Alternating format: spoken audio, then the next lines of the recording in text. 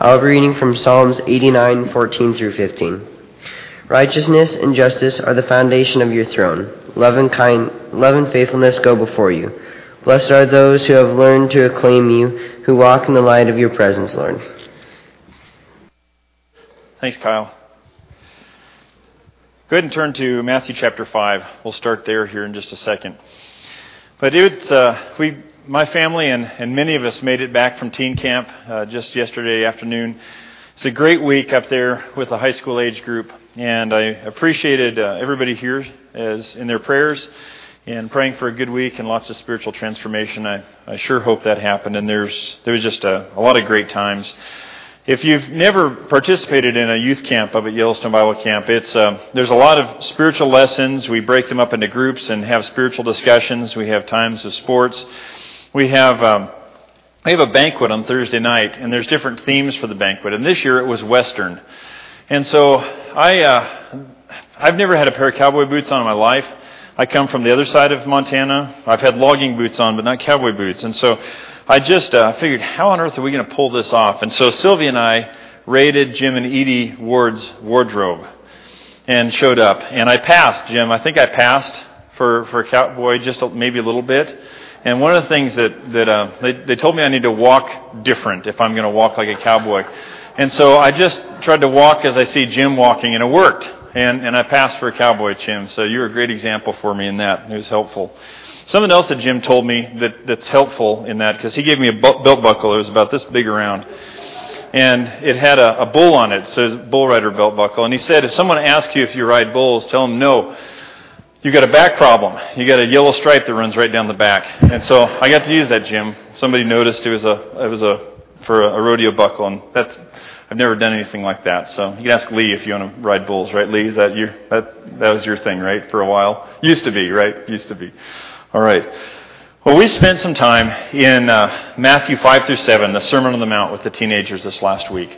And what we wanted them to come away with were some great foundations for life. Foundations that they could build their life on, because when you're a teenager, you have the whole world is in front of you, and you've got all these opportunities to make all sorts of decisions. And if you start young making good decisions, then you've got lots of opportunity to build a great legacy of good fruit and avoid so much of the heartache in this life. But if we start young making really, really poor decisions that don't honor God because we don't have that foundation, what happens is we spend a whole lot of our life making decisions that pave the way for one heartache after the other for ourselves and for the people around us. So we wanted to spend some time in Matthew 5 through 7 teaching them what good foundations look like. And so I'm going to walk through the Sermon on the Mount. This is a very Cliff's Notes version here, and then we're going to camp on the last part of it. But the foundations for life that Jesus talks about in the Sermon on the Mount starts in chapter 5, verses 1 through 12. This is also called the Beatitudes, where he talks about these are some keys for living an abundant life. If you look at verse 6, for example, here's one of them. Blessed are those who hunger and thirst for righteousness, for they will be filled. There's a lot of things we can hunger and thirst for in life. And we can pursue those things, whatever they may be, and we're not going to be satisfied. But Jesus tells them, if you hunger and thirst for righteousness, or you hunger and thirst for doing what is right, then you're going to be filled. I'm going to fill you up, and you're going to find contentment that you're not going to find anywhere else. In verses 13 through 20, Jesus talks about sharing that abundant life. When we have that abundant life, we get to share it with others. He talks about being the salt of the world and light to the people around us. Salt enriches flavor, and light provides the opportunity for us to be able to see. And he says, that's what you guys are. You are the example to the world, and make sure you show other people the abundant life of Jesus. Verses 21 through 30, and this is what I talked about last Sunday. Watch your thoughts, because what goes into our head eventually comes out our mouth, and it becomes who we are. So we must be very careful with what goes in our minds, because it changes who we become. In verses 31 through 37 of chapter 5, Jesus talks about keeping your promises. In that when you enter into a covenant of marriage, keep that promise and find ways to stay married and have an honorable marriage that honors God. Keeping your oaths or keeping promises. That's what God That's the abundant life is found, is when we make those promises, we're able to keep them and maintain them. There's great blessings that come from that. And this is the title that we gave at Teen Camp. Matthew chapter 5, 38 through 48. Jesus says, this is how you deal with jerks. Okay? People that are difficult, people that treat you terribly, how do you treat them? Because it's common in our world, just as it was in Jesus' day, it's really easy for us to be kind to the people who are kind to us, right? But the rubber meets the road for us as Christians. When someone is unkind to us, how do we respond to them?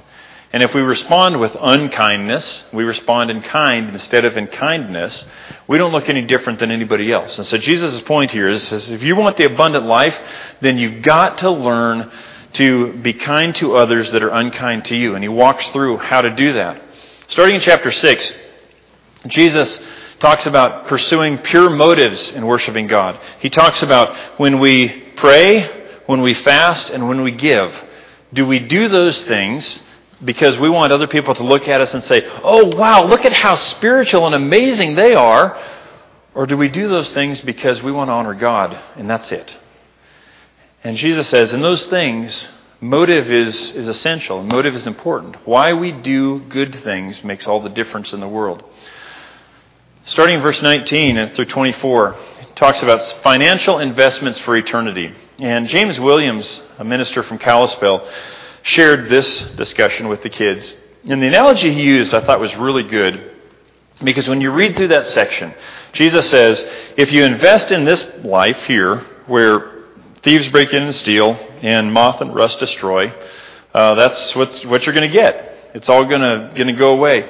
But if you invest in things that are eternal, those things never go away. The analogy he used, I really appreciated it, is if there was a bank that wasn't insured by the FDIC, that had sketchy business practices, was in the process of going under, and everything was just falling apart and crumbling, would you or I take our money and invest in that bank? We'd say, no, that's a terrible investment. Why would we do something like that? And that's fundamentally what Jesus says to the people that are sitting around listening to him here. He says, if you invest in this earth, in the things of this earth, it is a terrible investment. It's not going to get you anywhere. But invest in the things that are going to make a difference for eternity. Put your heart there. Put your finances there. Because that's what really matters. He continues on and says, don't worry. God's got this. People of this world worry about clothes. They worry about food. They worry about all sorts of different things. But you as my people don't need to worry about those things.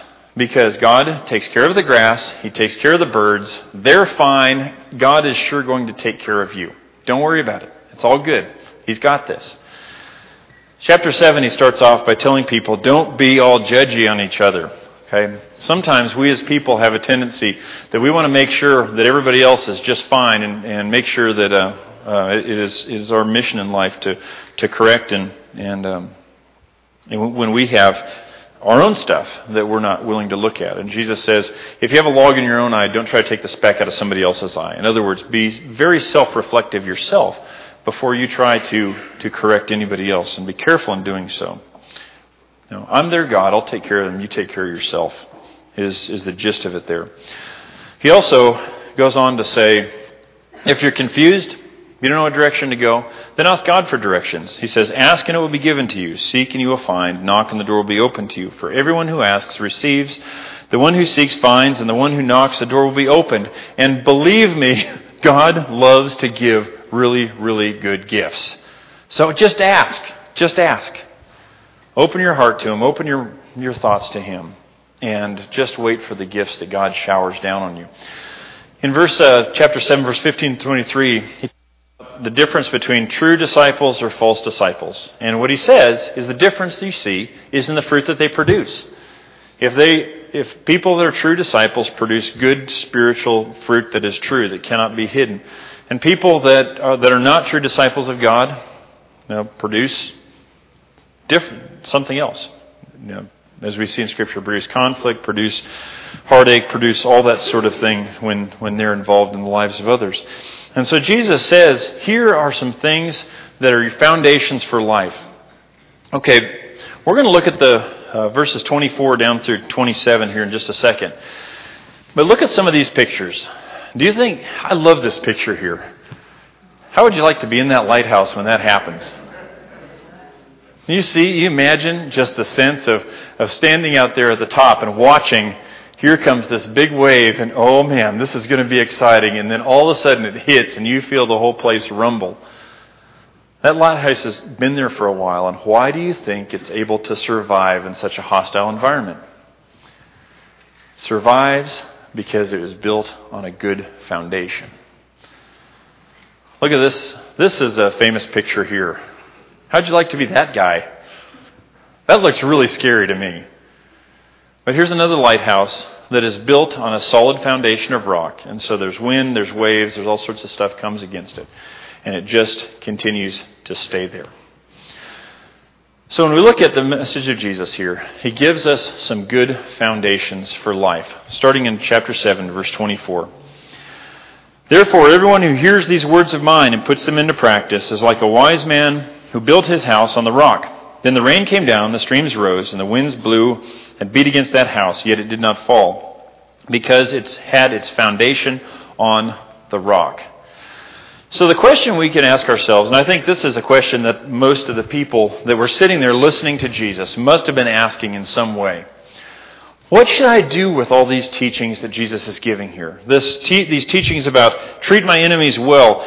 Don't be so consumed with things of this world. When I do acts of righteousness, like giving and fasting and praying, I need to do those with a heart for God, not because I want to look how spiritual I am, look how amazing I am. So what should I do with all these teachings? How am I supposed to respond to them? And Jesus tells the people here, as he was finishing up the Sermon on the Mount, he says, if you're wise, then you need to hear these words of mine. You need to hear these teachings. You need to practice them. And you create a strong foundation for life. That's what you need to do. At the campfire last night at teen camp, I guess it was Friday night, I asked the kids, what are some obstacles you may come up against in life? And these teenagers are more spiritual than you think. They came up with some fantastic examples of things that can be storms that come up against us. Think of persecution, just people treating you badly. That's a great storm that comes up. Or maybe your health starts to fail. You have pain all the time. Maybe there's a death of someone that is close by. Maybe there's a job change or a school change. You have kids and all of a sudden realize, oh, wait a minute here. It's not just me anymore. I've got to take care of others. All of those things there's all sorts of storms that come in our life. And I want you to think about just a second, what are some storms that you've had to survive in your own life?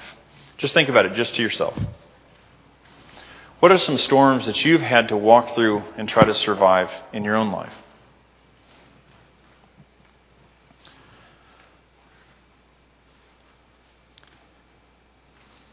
And I can imagine the people sitting there listening to Jesus as he's teaching this Sermon on the Mount are thinking through these different storms that they've had to walk through in life and how painful it was, how hard it was. And Jesus is telling them, if you're wise, listen to my words, practice them, and you will create a strong foundation for life that will see you through whatever comes your direction. Just like these lighthouses. It doesn't matter if it's wind, it's waves, it's death, it's pain, it's hurt, it's whatever it may be. God will give you a foundation that you can walk through anything in this life. And there had to have been people there that changed them. And it touched their hearts. And they put these teachings into practice. And they became different after that. But Jesus doesn't finish there. Go ahead and look at verse 26. He says, but everyone who hears these words of mine and does not put them into practice is like a foolish man who built his house on sand. The rain came down, the streams rose, and the winds blew and beat against that house, and it fell with a great crash.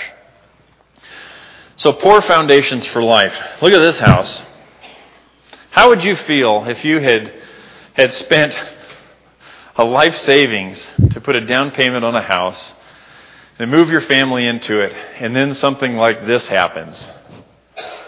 Oh, man. Or what about this? Yeah, that's not very good. That one actually is built on the beach, and so that's exactly the type of thing that Jesus was talking about. They didn't put any foundational piers or helical piers or anything, and that's what you get. The house just sunk because of the tide. How many of you built a sandcastle? You enjoyed. All of us maybe have. How many of you have never built a sandcastle? I want to see who you are. George has never built a sandcastle in your entire life. George, we need to hang out, okay? We need to build some sandcastles here. It's fun stuff, all right? But I remember when I was a kid, we went out to the Seattle area. I'd never been out to the ocean before. My sister and I built a sandcastle.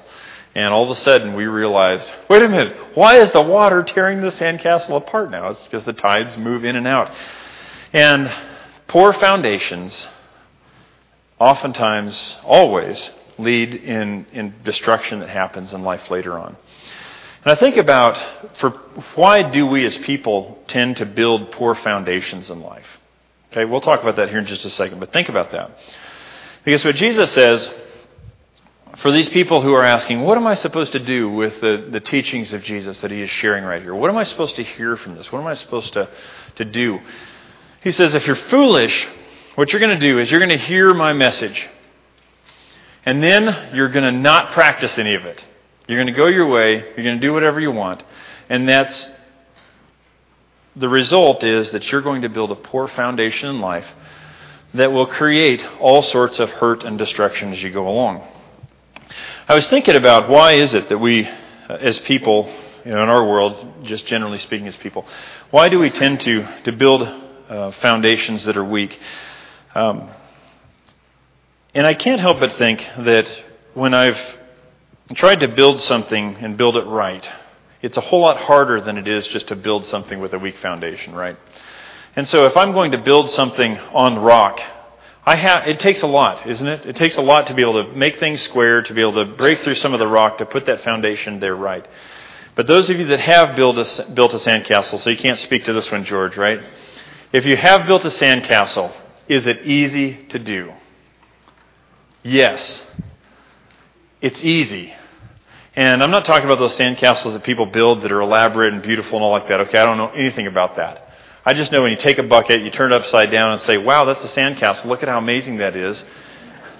It's easy to do because we can move the foundation around underneath, because we can move it and manipulate it to any way we want. And Jesus' point here is that if you choose the easy way, you just go what's comfortable, you do whatever, and you're not really deliberate about putting my words into practice, you're going to have this foundation that is not going to stand the test of time. Whenever the waves come, whenever the wind comes, whenever any of that comes, your foundation is going to be rocked to the core because your foundation has not been on the words of Jesus. And I think for the people that are listening to Jesus at this point in time, maybe the issue of outright disobedience and disregard for Jesus' message is not as dangerous as just hearing it and thinking, wow, that's a really good idea. I should do something about that. And then walk away and don't change a thing. And Jesus says, you hear my words and you just don't put them into practice. Then you got a weak foundation that's going to be full of destruction whenever the tough things come in life. So for us, let's walk through a few things here about what it means to create a strong foundation for life. This is a great quote right here. A Bible that's falling apart usually belongs to someone who isn't. Now, great thoughts. Great thought to consider there. Here's the first thing, is for creating a strong foundation for life, learn to listen. And not only learn to listen, but learn to love to listen to the message of God. I thought about, one of my friends who was in the military years ago, we were joking around. We were at his house out on the base in Great Falls, and he loved to do woodworking, and he made a joke, and he was just joking, and he and his wife, they had a good relationship, and that's probably why he could make this joke. But he said, I love going out into my garage because my table saw runs at the exact same frequency as my wife's voice. And his point was, there's sometimes he just didn't want to listen. He was just joking around. And it's, okay, fellas, don't say that, okay? Don't say, Chris told me that. Okay, don't do that. But we can do this with God's message is that we just don't want to listen. I don't want to listen, not interested. I want to keep that far away from me because if I listen, it might prick my conscience. I might need to do something about it. Not interested in doing that. Or we can listen because we have to. I know that there's times where I have discussions with my children, and I can tell that, lecture time with Chris, that they don't really want to listen, but they're listening because they have to. And sometimes we can approach God that way, is we listen because we have to, not because we're really excited about what He has to say, but we're listening because we have to. But life really changes for us, and that foundation starts to be built when we learn to really love to listen to what God has to say to us. And God speaks through His Word. God can use other people through His Word to speak to us and call us higher. Examples that we look around and sometimes, and I know that I've been guilty of this, so there's been people that are spiritual giants that have walked beside me at times, and I didn't even realize their example. I didn't watch closely enough. I've learned from that. And I really watch the examples of people that have been around in faith longer than I have. Because I learn good things from them. Just from their example, just how they do things. And oftentimes they don't need to say a thing. I just watch how they walk through life. And I learn from that. And that's been a great benefit for me in trying to build a foundation on a rock. But learning to love to listen to whatever God is saying to us, especially in His Word. So here's number 2. Surround yourself with Jesus' teachings. Matthew 5 through 7, it's all red. Jesus speaks to that whole section of Scripture.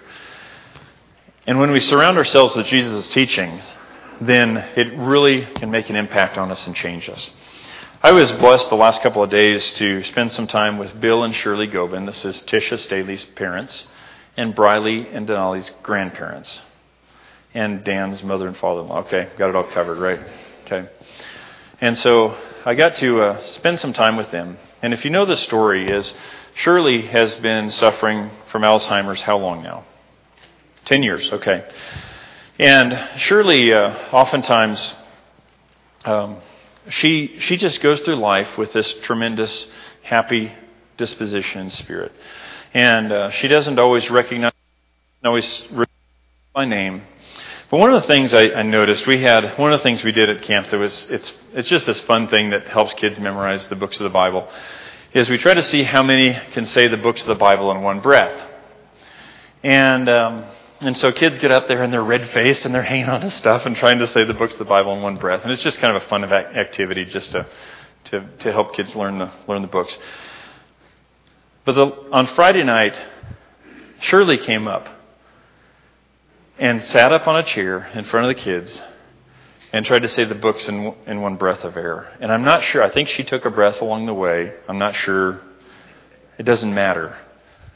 Because Shirley, after having 10 years of Alzheimer's, was able to say the books of the Bible. And in that room, it was dead silent as the kids listened to her do that. Later, I guess on Saturday, I spent some time with Bill, her husband. And one of the things he told me, he says is, Shirley, even having Alzheimer's, knows more Scripture than I do, it seems like. Because so much of other memories are passing away. And so, because she has a foundation in God's Word, those things from God's Word are there as strong as they've ever been. And he gave me a couple of examples. He said, every day, even now, as Shirley's mind is slipping away, she gets up every day and reads the Bible for an hour or two every day. And she's done that for years. And she does that because that's important. And she knows the Scriptures. Don't you think Shirley's read all of that before? Yes. But she keeps reading it because it keeps transforming her and changing her. And turn to Isaiah 57. Here's another story that I thought was such a good example. And this is just me working my own stuff out, sharing my own things that I learned this week that I think were great examples. But something that Bill told me, he said, when Shirley was first diagnosed several years ago with Alzheimer's, we were sitting in a Bible class, and I don't know how long ago this was, how many years ago, but they're sitting in a Bible class, and someone just made mention of, where's that scripture that talks about sometimes God takes people who are who are righteous and allows them to die and the evil to remain to protect the righteous. And Bill said, I don't know. I said, let me think about that for a second. Let me look. And Shirley said, it's Isaiah 57, 1 and 2. And so in this Bible class in Billings, they opened up and it says, the righteous perish and no one takes it to heart. The devout are taken away and no one understands that the righteous are taken away to be spared from evil. Those who walk uprightly enter into peace. They find rest as they lie in death. And there is something that Isaiah gives through the inspiration of God, that what we see in who passes away and who doesn't is not as simple as we may think. But there's sometimes that God must look down from heaven and sees people that are righteous and they're good and are just, and says, I'm going to take them early because I know the pain and suffering that is coming, and I'm just going to take them early so they don't have to walk through that in this life. And Bill told me the story. He said when they were driving home, Shirley said, you know why I know that verse, and you know why I remember that, don't you? Bill said, no. He said, because with me having Alzheimer's, I never know what I'm going to remember the next day when I wake up. And so every day, what I do is I remember that if I don't remember things tomorrow, then somehow, some way, God is working in all this to save me from something that must be hurtful. That's the only thing I can think of. And it's amazing watching Shirley bounce around camp with a huge smile on her face, just doing kind things, saying kind words to people and encouraging people, not knowing what she's going to remember tomorrow, not knowing how much time life God gives any of us. That's true for all of us. And life can change so quickly. But what she's doing is going through life, surrounding herself with the teachings of Jesus, and has done that for a lifetime and built this solid foundation and is now blessing everybody around her with what she has to offer. Great example for all of us. And let none of us think that, oh yeah, someday I'm going to sit down and I'm going to read God's Scripture and I'm going to get serious about this, because that tends to not happen. But here's the last thing that Jesus says here. Put them into practice right now. Because that's a tendency of me and probably all of us on some level, is to say, oh, that's a great idea. Let me file that away. And we go on through life and we don't put it into practice.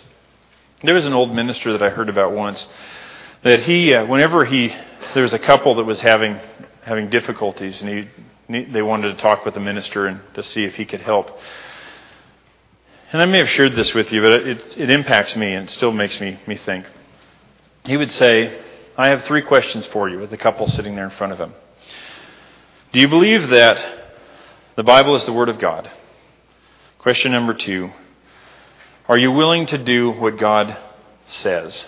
And number 3, are you willing to do what God says right now? And he said if anybody would say no to any of those questions, then his response was, well, I don't believe that I can help you then. Because we as people have a tendency to file things away and say, oh, that's a good idea, I should do something about that. And then we walk through life not making those changes. And Jesus' point here, as all these people were listening to him share that Sermon on the Mount, is you want a solid foundation that you can build something on that will stand whatever comes your direction. Then learn to listen, hear, surround yourself with my teachings, and put them into practice and decide to do so right now. This is a great reminder for me. I hope it's a great reminder for you. And we can use this summer, each one of us, or whatever's going through your mind right now, to think, oh man, this teaching of Jesus, I need to implement and I need to put into practice. We can all decide right now, whatever that is, whatever's going on in your head and your heart and your life right now, say, I will put this into practice right now. And we develop that habit. God has a way of, again, building a great foundation in us that allows us to share the abundant life of Jesus in that peace within us and that peace that we share with others. And I pray that all of us, after today, just coming in contact with the words of Jesus, that we can live out the abundant life of Jesus like we've never been able to before. If you'd like to become a Christian,